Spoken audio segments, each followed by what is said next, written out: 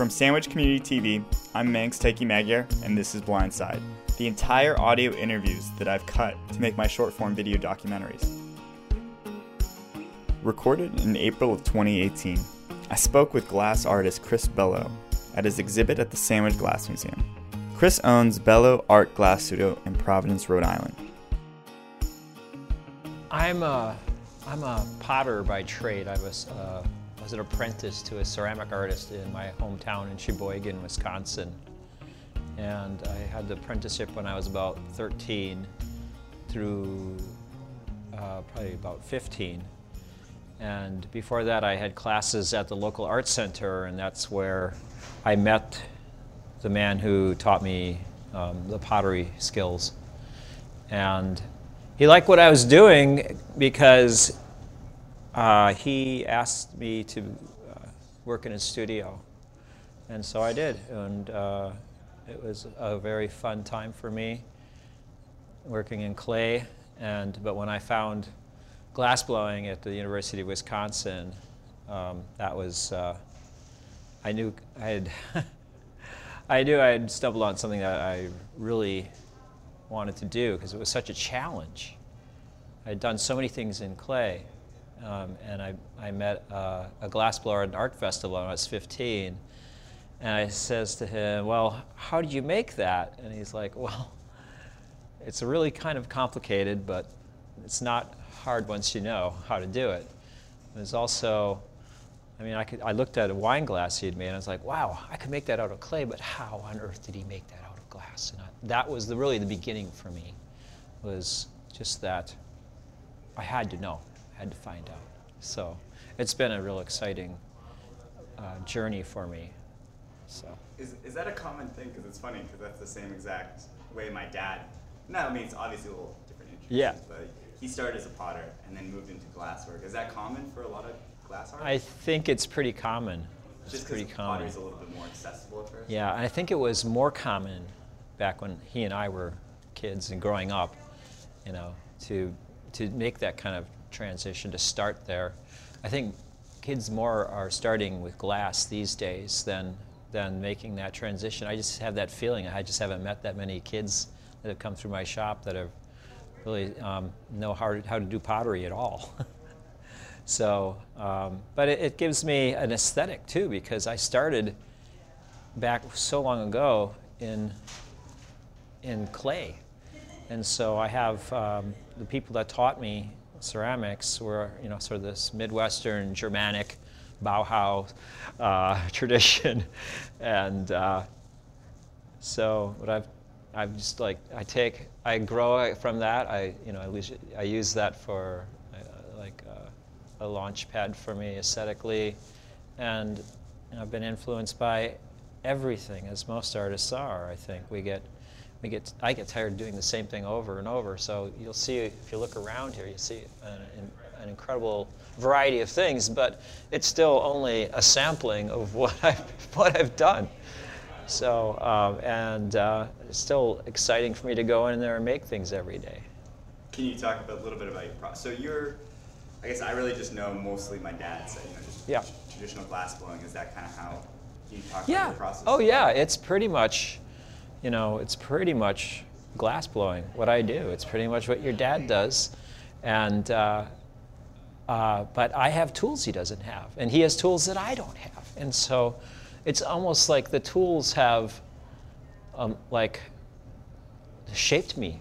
Like, I use the tools for shaping things, but the tools shape me too, because how I'm going to use them is completely different than maybe how I thought I might use them. Like when I first started making flowers the way I make them now, I had no idea that when I ordered these tools, which I used for making the fins on the fish, that I'd be using to squeeze the glass into shapes that I would turn into petals for flowers. And so because I have those tools, and back then when I made the first flowers like that, I was so excited because, wow, here's something I'd never seen before, and I was just making it with these tools that I had commissioned to make. So you first started making fish, and then you realized that the fish fins could have been applied to making flowers. Exactly. Well, I was making the tool that I'd commissioned to make the fins, which I designed, was sort of this pliers type thing, and I was able to squeeze a glass disc and then cut into it and put a little center, and there's a daisy. And so that was the start of it all. So was it an accident, or did it kind of? It was sort of. It was more than an accident. It was almost. I was at my studio, and this guy wanted to make flowers, and I was like, I don't want to make flowers. And he was like, I want to make fish. And he was like, okay, we'll make it your way. We'll make flowers, but we're going to do them my way, you know. So it was like, okay. So all of a sudden, I had to come up with something like on the spur of the moment, and so that's how I started making these flowers. It's sort of like the antagonism of it, through antagonity. So when was the first time? How long have you been making flowers for in this kind of fashion, like these bouquet sets? So I've been doing this style of flower since I think it was '94. So about 19. No, how many years is that? 24 years? 24 years. 24 years, yeah. Yeah, I think it was. Yeah. So yeah, and it's been great. It's been it's sort of. It's been like something I've pursued and enjoyed, and it's challenged me, and it continues to challenge me.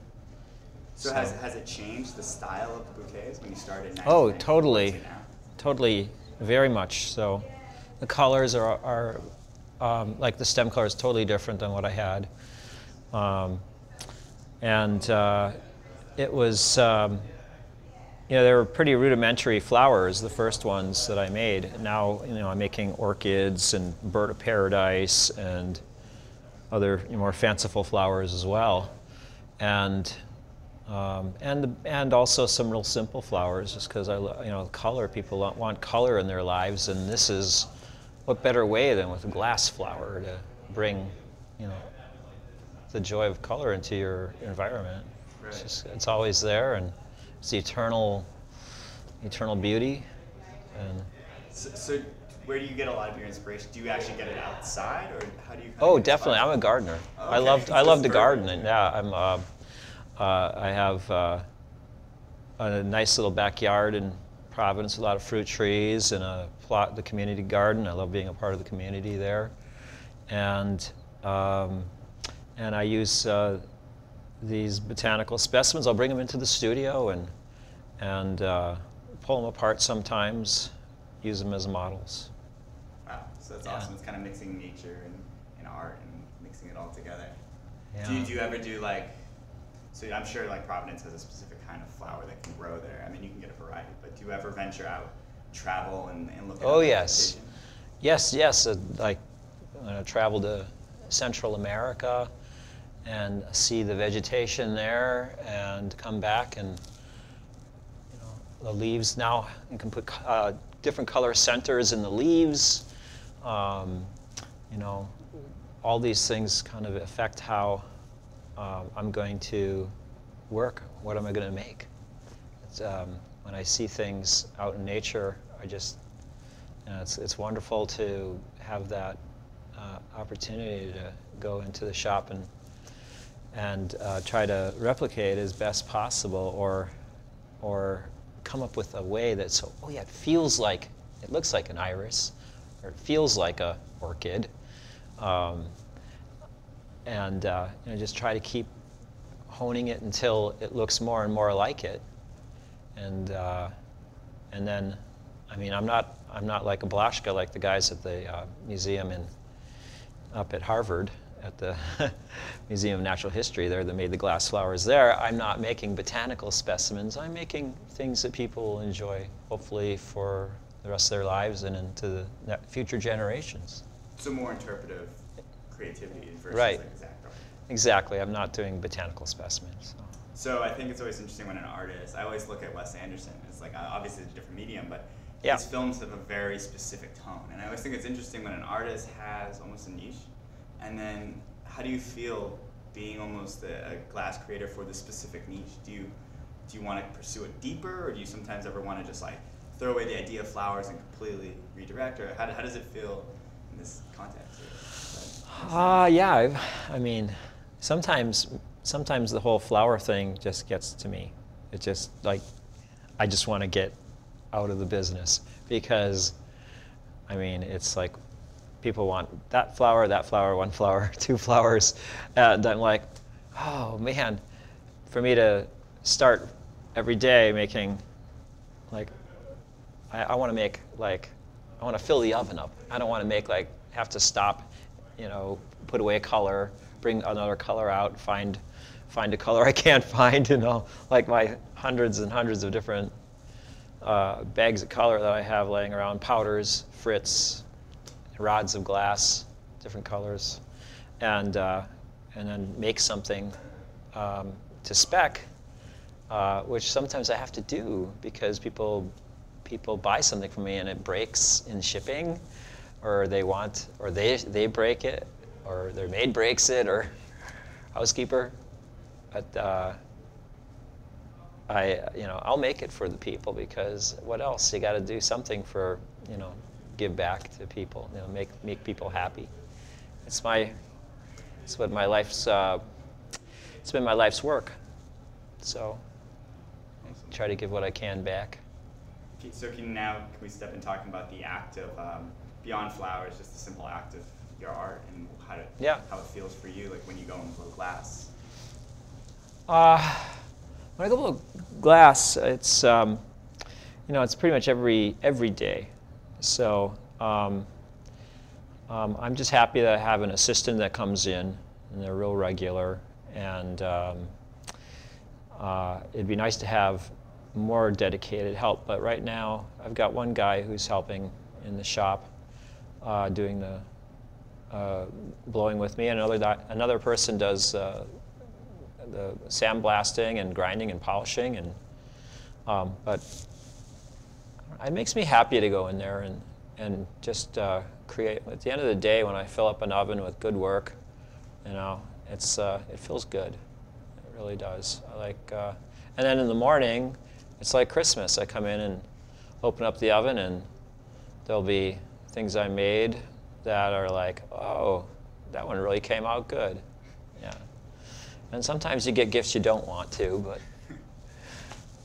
Can you recall back to when you started glassblowing, that kind of feeling you had when you first kind of discovered it, or you kind of felt your skills grow? Oh, yeah. Yeah, there were so many things I couldn't do, and I had to do most of it by myself because I couldn't get people to help me. But that's how school is, right? You know, you get more skills, and people want to come along, and they want to help, they want to learn. So, I mean, the first day at school when I opened that furnace, the first day I opened that furnace door and it's 2,000 degrees coming right out at me. I'm like, I'm going to do this for a living? I must be nuts. It'd be like, it's just, I'd been around heat for a long time with my kilns and stuff, but a glass furnace is something different because you're right in front of it for hours and hours and hours, and then you're done for the day. Yeah, so far it's been very, very good to me. So yeah. Actually, I've blown glass for a long time, off and on, just with my dad and whatever. And maybe it's because I worked with my dad, but I know that I wouldn't want to be a glass blower. And I would find interesting when people are, you know, I don't know if you know Dave McDermott as well. Sure. Other people like studios that are nearby that are just completely drawn to it. Yeah. I'm always fascinated because obviously it's beautiful, and as an adult, I completely appreciate what goes into it, but yeah, it's something that's so hard, and I have so much respect for glass blowers. Yeah. So I don't know if you can comment on that, like the difficulty of glass blowing. I think is, you know, like you said. Oh, yeah. The trial and error and all that. Yeah. But you still keep pursuing it and make great work. Oh, thanks. But yeah, there's so many glass blowers out there that are better than I am and better than I'll ever be. But I think I'm a pretty good designer. I mean, I think I have my ideas and such are original. At least the flower things. I mean, of course, glass vases and fish. Those have been around for a long time. You know, I make some cool waves. I'm not the first glass blower to make waves, but I make them in a way that really no one else was making them when I started making them. So we all seem to borrow from each other in the glass community, and some people get really offended by it. Like, look at all the lawsuits Dale Chihuly's launched, you know. But I mean, a woman said to me at a show, I told her that a friend of mine wanted to replicate one of her designs, and she said, the creative mind is infinite, so he'll do something a little different than I'm doing it anyway. So she was happy that he was using her as an inspiration, I think. Right. I feel like a lot of art, I mean, I often go towards films, but like Quentin Tarantino, applies all older films into his film, but he does it in his own way that it becomes completely brand new. Yeah. So just very much wrap, so. What? Yeah. To kind of wrap this up, Yeah. If you can talk about just I know it's kind of a very broad thing, but the concept of art and like whether the importance that people pursue it or what art means for you. Yeah. Well. As a working artist. Right. Well, I guess like some people are really moved by color and form. They are. I've seen people kind of brought to tears actually by beauty. I've been moved that way myself, by some artworks, and so I think that I'm not really telling much of anything of a story, but people still they're affected by what I do, and moved by it. So I feel that's a pretty fulfilling thing to be doing. I'm also teaching a bit. I've been teaching some. I've built a little portable furnace so I can take it to grade schools and high schools, and, wherever, and that's really fun for me to do. I love doing that, showing how to blow glass to some young kids. That's probably about the most fun I can think of doing with my work. Do you think it's important to give kids exposure to art? Oh, for sure. Yeah, definitely. Yeah, it gets them thinking about all sorts of things. The nature of things.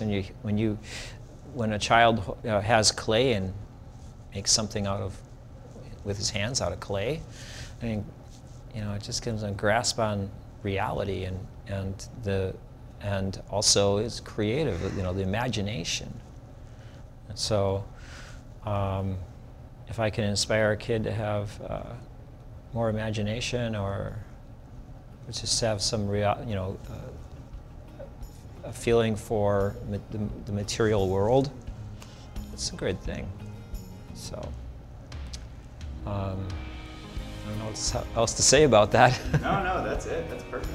So that's all I really need. So okay. Let's go on that. Although Chris's art exhibit has unfortunately ended at the Sandwich Glass Museum, you can always visit his studio and gallery in Providence, Rhode Island. And to finish off this episode, I'll give a quote by Chris. I hope that the viewer finds my work to have a sense of beauty, magic, and maybe even humor. It is a pleasure for me to share what I do. I find it all great fun and an endless challenge. Blindside is a Sandwich Community TV podcast. Subscribe to us on your favorite platform or visit us directly at www.sandwichcommunitytv.org so you can stay up to date with all the newest content. Thanks for listening.